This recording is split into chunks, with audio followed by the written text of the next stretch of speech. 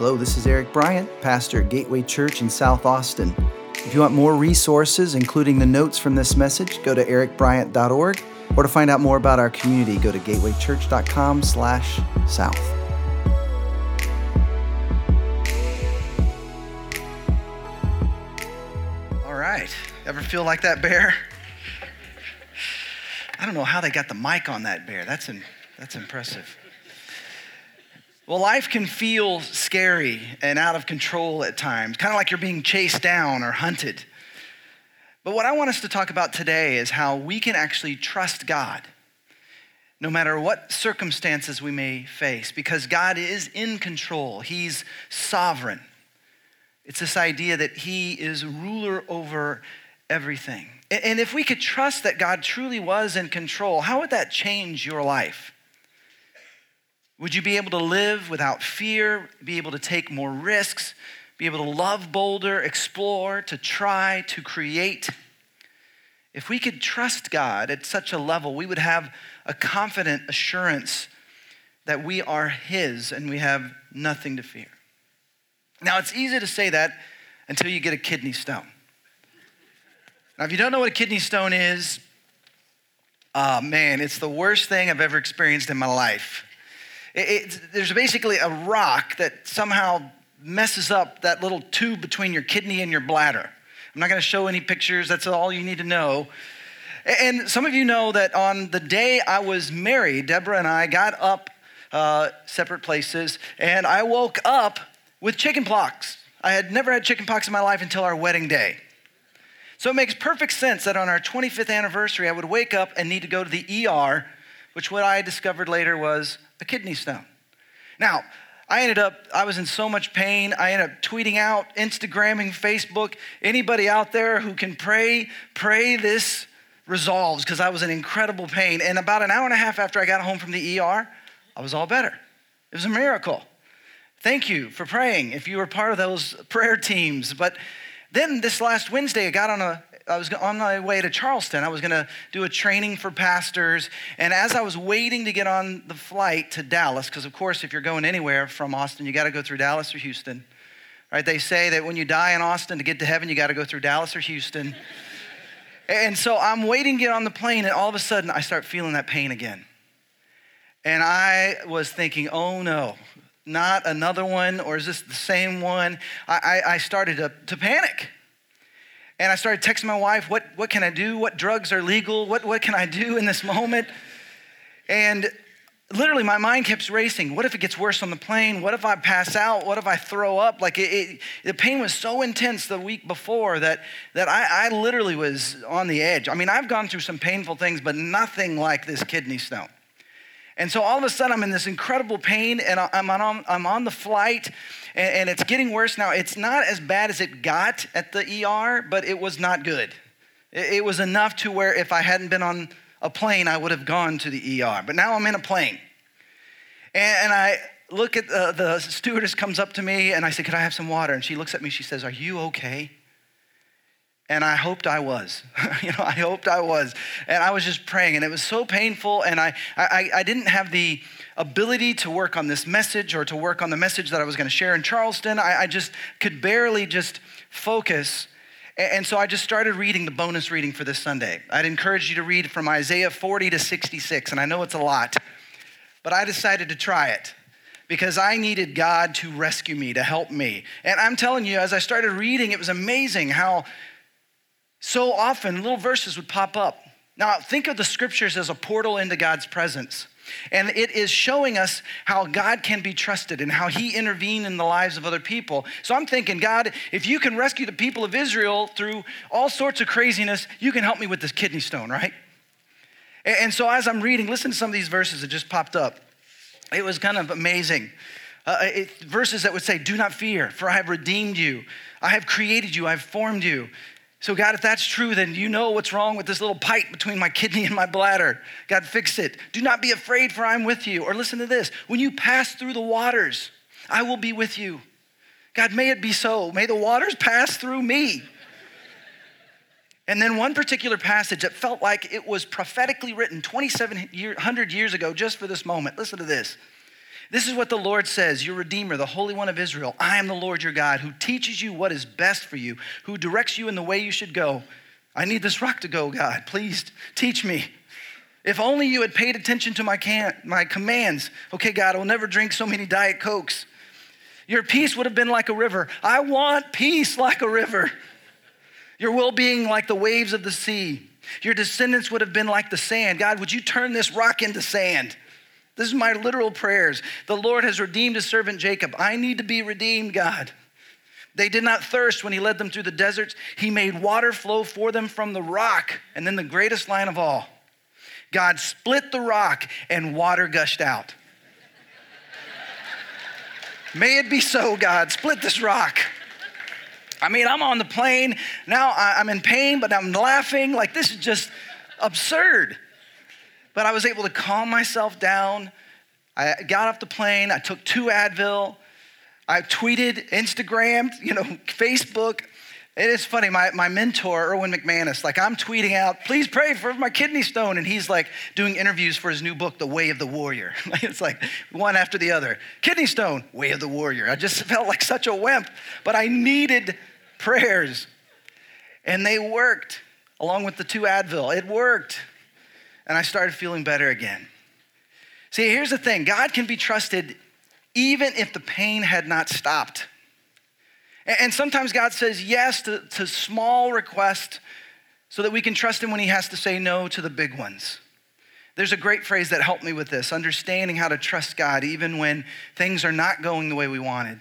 Tim Keller, a pastor out of New York City, once said, God answers our prayers the way we would if we knew everything he knows.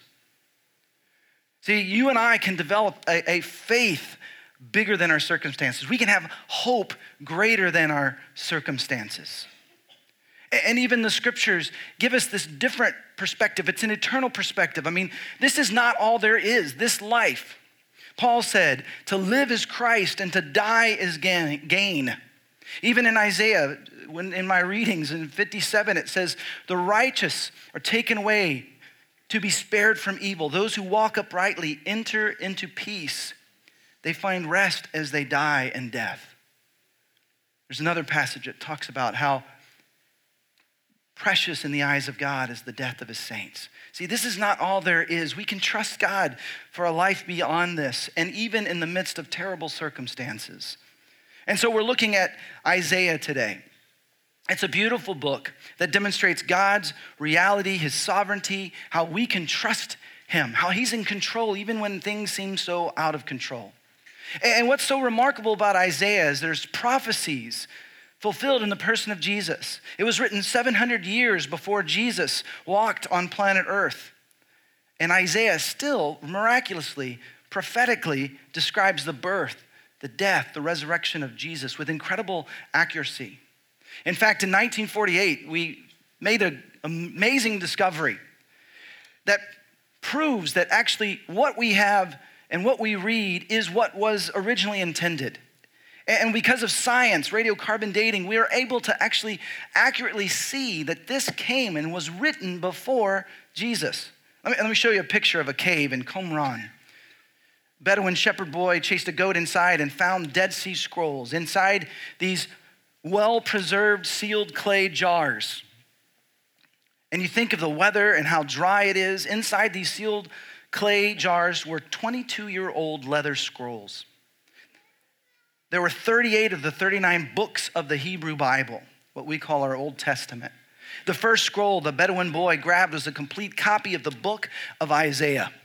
That entire scroll, the entire book, scientists dated it between 122 before Christ, BCE, to as early as 335, somewhere about 200 years before Jesus, these prophecies were written. Now, if you're here and you're still kind of exploring faith, let me just read a few quotes from historians and archaeologists, people who do not have faith. A journalist in the U.S. News and World Report wrote, of 66 chapters of the book of Isaiah, scholars have found only 13 relatively small variations, a phrase or two missing or added, that do nothing to alter the meaning. Or Sir Frederick Kenyon, an archaeologist and librarian at the British Museum, said, "The last foundation for any doubt that the scriptures have come down to us substantially as they were written has now been removed." So in summary, when someone naively tells you that, oh, the Bible's been copied and changed and so full of errors, actually let them know that's actually not true. Now be nice about it. But the issue is not whether or not what we are reading in the Bible is accurate to the original. What matters is, are we trusting what is written and living it out? See, God is sovereign. He's put his promises in the scriptures so that we can know him and that we can know that we are loved and secure. And if we trust him with our life, he can do amazing things beyond what we could ever ask or imagine. Last week, John Burke pointed out how God created the Jewish nation to be a blessing to all nations in two particular ways: to reveal and preserve his word, and to reveal the Messiah, the Savior of the world. He also talked about how Moses and the Passover actually foretold how the Messiah would be the ultimate Passover sacrifice. We looked at how the way to know if a prophet is from God is if what he says actually comes to pass. And false prophets exist in every time, and you can tell they're not truly prophets because what they say does not come to pass. Listen to these passages from Isaiah. "Tell us what the future holds so that we may know that you are God's," he challenges the false prophets. "You are my witnesses," says Yahweh, the name of God, "and my servant whom I have chosen, so that you may know and believe me and understand that I am he. Before me there was no God. Who has announced this from antiquity? Who has told it from then? Is it not I, Yahweh? And there is no other God beside me, a righteous God and a Savior. There is none beside me. Turn to me and be saved, all the ends of the earth." Now this was pre-Christian. This was written before Christianity existed. And God is saying, you can trust me because I alone can foretell the future. I am the one true God. Now, to give you a little bit more context, we gave you a little video online at our Facebook group page from the Bible Project, and it's divided into two sections. And the first section is chapters 1 through 39. And in that we can see that God is warning his people because he loves them. And we discover God's character, how he can be trusted even when circumstances are going badly. And sometimes we're in a bad spot. We're facing bad circumstances because we've made bad choices. But we have to understand that God warns us because he loves us.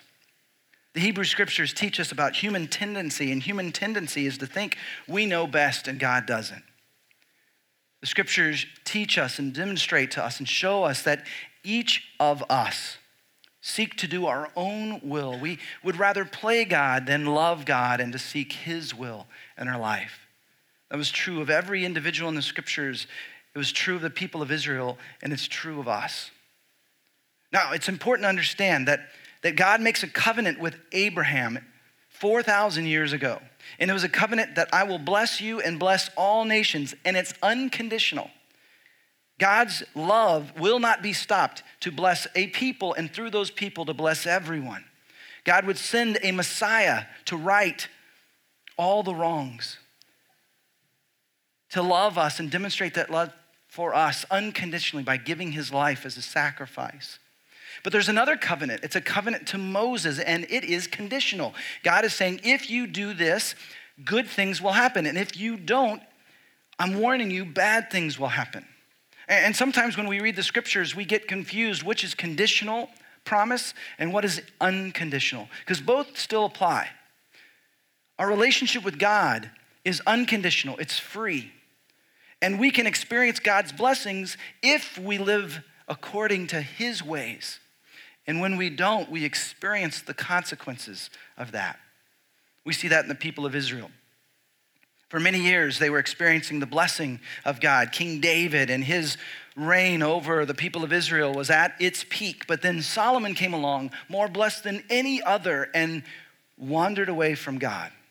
And after him, the kings led their people away to worship gods that demanded child sacrifice and all kinds of evil practices. And there was a civil war. Israel divided into two. the northern tribes called Israel and the southern tribes called Judah. And we read in the scriptures over and over, there's so many of these prophets were coming and they're warning the people. But they ignored God's warnings. And the Assyrians came and invaded the people of Israel. That's the context. Isaiah's writing in the midst of horrible devastation. He's inviting them to turn back to God, to trust God, that God has a plan for them and a future, that they can trust him even when circumstances are terrible, that God is merciful and loving. Listen to what it says in chapter 1 of Isaiah. For the Lord has spoken, I reared children and brought them up, but they have rebelled against me. Why do you persist in rebellion? Your whole head is injured, your whole heart afflicted. See, God is warning his people like a loving parent with a son or daughter who's making destructive choices. God's pleading with his people. Don't keep doing this to yourself. I love you. Turn to me and be healed. That's actually his posture towards you and me. He gives us freedom, and in that freedom we make all sorts of bad choices and we experience the consequences, and then we blame God for what's happened. When all along he's there inviting us into a relationship with him, inviting us to trust him. But he also warns us, the next verse, woe to those who make unjust laws, to those who issue oppressive decrees, to deprive the poor of their rights and withhold justice from the oppressed of my people, making widows their prey and robbing the fatherless.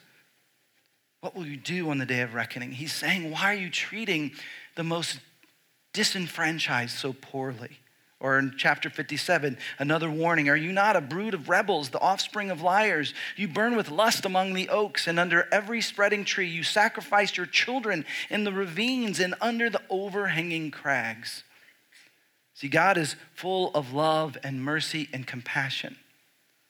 But he doesn't tolerate evil and injustice without consequence, and eventually consequences come. And when you find yourself in the midst of darkness and evil, it could feel like God is too slow, but oftentimes it's because God is patiently waiting for the people he loves to turn back to him. The first 40 chapters of Isaiah are warnings interspersed with God's hope that they'll turn and be healed. Again, chapter 1, learn to do right, seek justice, defend the oppressed, take up the cause of the fatherless, plead the case of the widow. Come now, let us settle the matter, says the Lord. And in spite of their injustices, look what he says. Though your sins are like scarlet, they shall be as white as snow. Though they are red as crimson, they shall be like wool. If you are willing and obedient, you will eat the good things of the land. But if you resist and rebel, you will be devoured by the sword. See, the scriptures are telling us there are consequences to our actions, but God can be trusted. God can even bring good out of the terrible things that happen in our life. And God can even redeem us and rescue us. I want to look at just real quickly 7 different prophecies from Isaiah that demonstrate God's control over human history. You see, God's Messiah will prove God's love for us, his desire to rescue us. God told us how we could know he is the one true God. He alone can foretell the future. And next week we'll look at Daniel, another amazing book in the scriptures. Reading through the whole book and watching the video we'll post online could be that bonus reading for you this week. But what we're reading, what we're about to read, these 7 different prophecies were written before Jesus' birth, yet God is telling us in advance so we can know. The first is this: God is with us. Isaiah 7. Therefore, the Lord himself will give you a sign. The virgin will conceive and give birth to a son, and will call him Emmanuel, which means God is with us. Isaiah foretells the virgin birth of Jesus. Now, it may seem far-fetched, but I want you to suspend judgment until you see all the specific things foretold, like how and where and even when the Messiah would come. Like number 2, God will enter humanity as a child and live in Galilee. And even still, with these prophecies, the people were expecting God to do something different. Even though Isaiah chapter 9 says this: in the future, God will honor Galilee of the nations by the way of the sea beyond the Jordan. The people walking in darkness have seen a great light. For to us a child is born, to us a son is given, and the government will be on his shoulders, and he will be called Wonderful Counselor, Mighty God, Everlasting Father, Prince of Peace. Of the greatness of his government and peace there will be no end. He will reign on David's throne and over his kingdom, establishing and upholding it with justice and righteousness from that time on and forever. God, as a human, would come to Galilee, and his name is Jesus. And he would even describe himself as the light of the world. History inside and outside the Bible verifies that Jesus grew up in Galilee. Now, the Jewish creed is that there's one God, not two or three. Yet here's the mystery of God's sovereignty in joining of himself with humanity in love. He would become one of us, this passage tells us, a child, a son. Yet this son would be called Mighty God, Everlasting Father. See, this would be blasphemy unless this is the one true God. Now, this verse blew me away. This verse describes the Father, Son, and Spirit all in one verse, 700 years before Jesus. Isaiah 63. The Lord said, "Surely they are my people, children." He's referring to himself, God, as a father. These children will be true to me. And so he became their Savior. That word, Yeshua, is the name of Jesus. Savior. In all their distress, he too was distressed, and the angel of his presence saved them. In his love and mercy, he redeemed them. He lifted them up and carried them all the days of old, yet they rebelled and grieved his Holy Spirit. Father, Son, Spirit, one God revealed in the Hebrew Scriptures. So you may be thinking, so if God was here on earth, then who was ruling the universe? Good question. You have to understand that God is not bound by our dimensions. Science has demonstrated multi-dimensional space that must be around us to make sense of quantum physics and general relativity. So God must exist beyond our dimensions. God's incarnation as Messiah was not revealing all there is to the infinite sovereign creator, but a human representation, a form we could understand and relate to. Hebrews 1:3 says it like this: the Son is the radiance of God's glory and the exact representation of his being. Isaiah calls the Messiah the arm of God reaching into humanity. So God was always fully in control, infinite, ruling the universe while sticking his arm into the human dimension through Jesus. A third prophecy is that God would come to Jerusalem. He did ministry, grew up in Galilee, but he would also come to Jerusalem. You who bring good news to Jerusalem, lift up your voice with a shout. Lift it up, do not be afraid. Say to the towns of Judah, here is your God. See, the sovereign Lord comes with power. He tends his flock like a shepherd. And as Jesus walked among us, he referred to himself as the good shepherd. This is the heart of God, to lead us, to care for us, to protect us, a shepherd, as a shepherd does with his sheep. Another passage, the Redeemer will come to Jerusalem to buy back those in Israel who have turned from their sins. Another prophecy fulfilled. The Messiah, God, comes for all nations. God's servant, the word Isaiah uses for Messiah. Jesus cares about all people, all nations. Going back to that promise to Abraham to bless all nations. Look at Isaiah 42. Here is my servant, whom I uphold, my chosen one in whom I delight. I will put my spirit on him, and he will bring justice to the nations. I will keep you and will make you to be a covenant for the people and a light for the Gentiles, to open eyes that are blind, to free captives from prison, and to release from the dungeon those who sit in darkness. I am the Lord, that is my name. New things I declare before they spring into being. I announce them to you. God alone declares what's to come. And Jesus stood up in the synagogue and he actually read from Isaiah 61, which almost says the same thing, but ends with this, that he has come to proclaim the year of the Lord's favor. Today, this prophecy is fulfilled, Jesus said. He was announcing himself as the promised Messiah. And he wants us, his church, to do the same, to be on the same mission, to announce the year of God's favor to the world around us, that God is for you and not against you. This world may harm us, evil may come against us, but one day justice will come and God will make it all right for all who trust in him. That's why we have nothing to fear. He's roaring behind you. Do you want to see what happened to that little bear? Let's watch.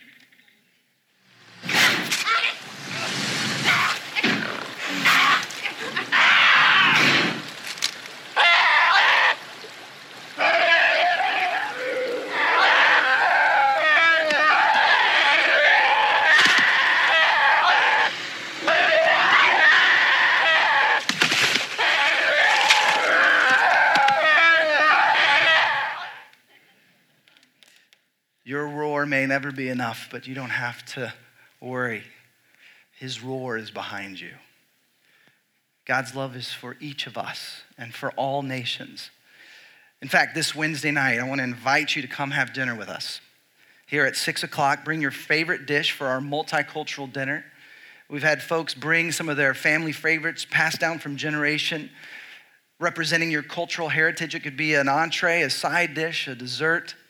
And then after we eat together from 6 to 7, we'll come into this room. And I invite you to join us for a call to unity, where we will have time for prayer and reflection and communion and worship, as we desire to be the people who demonstrate to the world God's love for all nations. So join us this week. There's a story of a kid in the hospital most of his life. And someone asked him, how can you not be angry with God? How can this be fair? And the little boy said, well, God's got all eternity to make it up to me.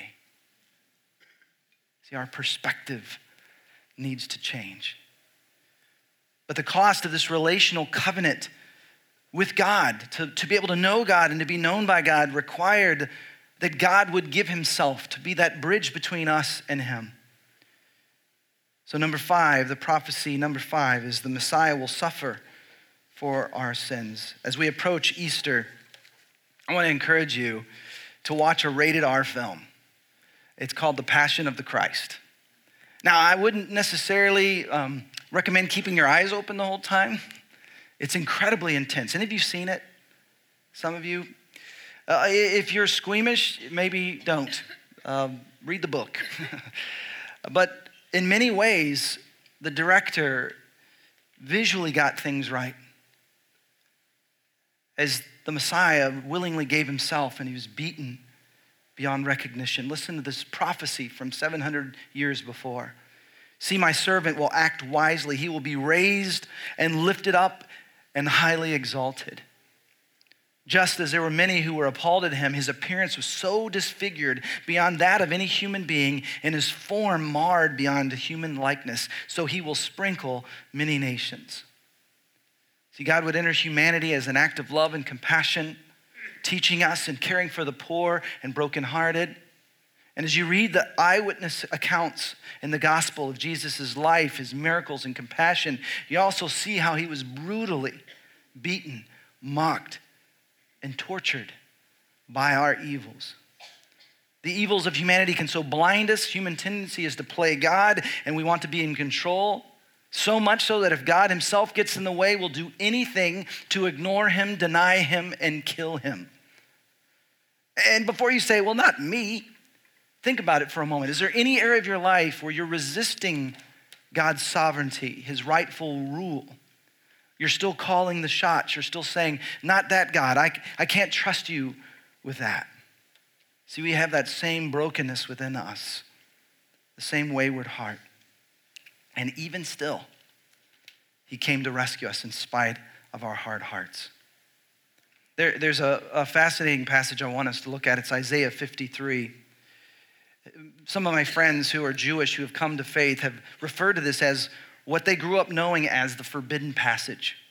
You see, in the synagogue, they read through the Torah each week. That's the first 5 books of the Bible. And then they find a matching prophecy.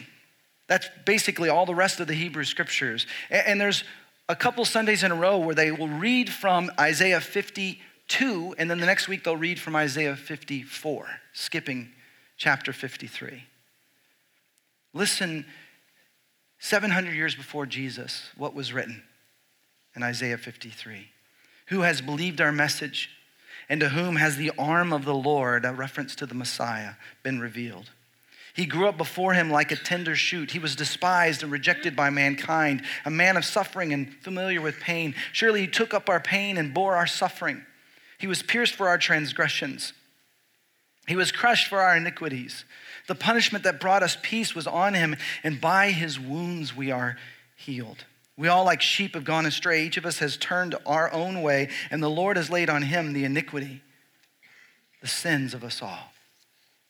Written 700 years before Jesus, even secular historians like Josephus and Pliny and Tacitus and others verify that Jesus was crucified in Jerusalem, and that others thought it was for the payment of sin. Verse 10, though the Lord makes his life an offering for sin, he will see his offspring and prolong his days. He will die, and yet somehow he will live.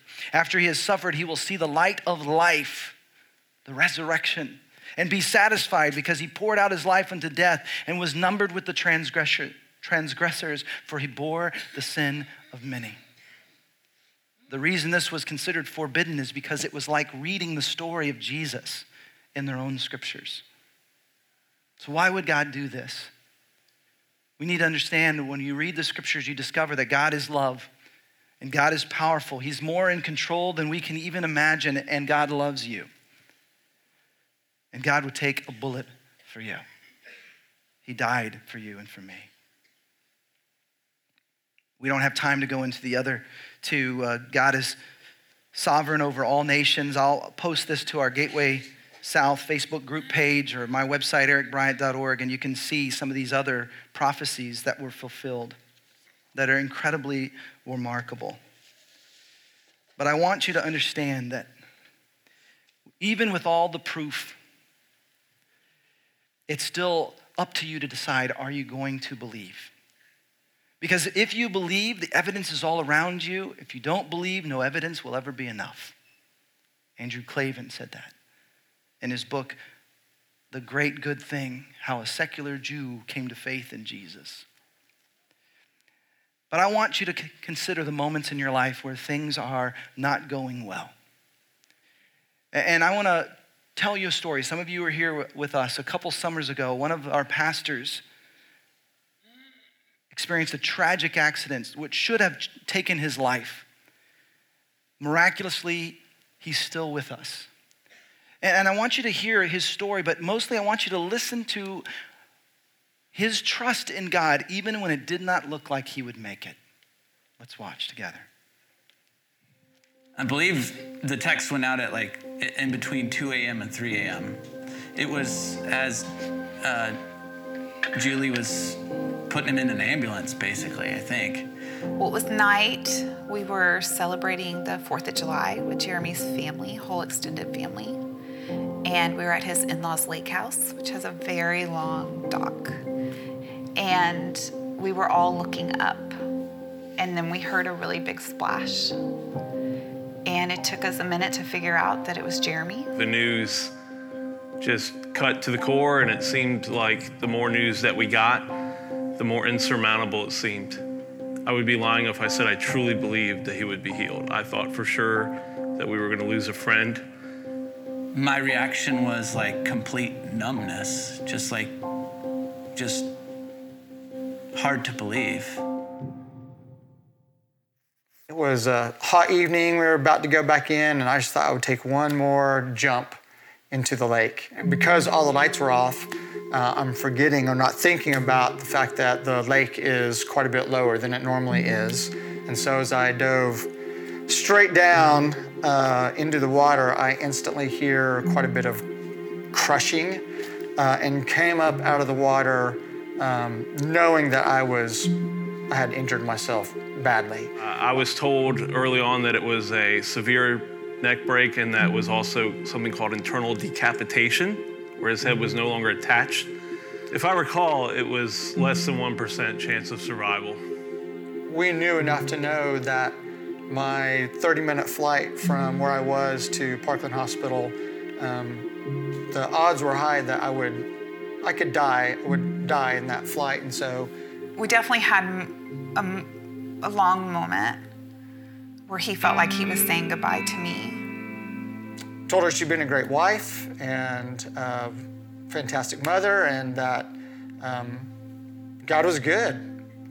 I gave her permission to marry somebody else if she could find somebody as great as me in our marriage, but we were going to be fine. She was going to be fine, and our kids would be okay, because we know that God is good, and I would see her again. Such a different perspective. How can you say, as you lay there with an internal decapitation, God is good? How can you say, you have my blessing to find another, and you've been great? Now, in this instance, we are so grateful that miraculously Jeremy survived. His wife and 3 kids still have him with us. But even if he had not made it, God is still good. And I want you to think of those moments in your life where you struggle to trust God, those areas in your life. And I want you in this moment, during this song, to consider, can you still say, God is good? Would you ask him for the kind of faith, the ability to trust, so that you can say, God is good?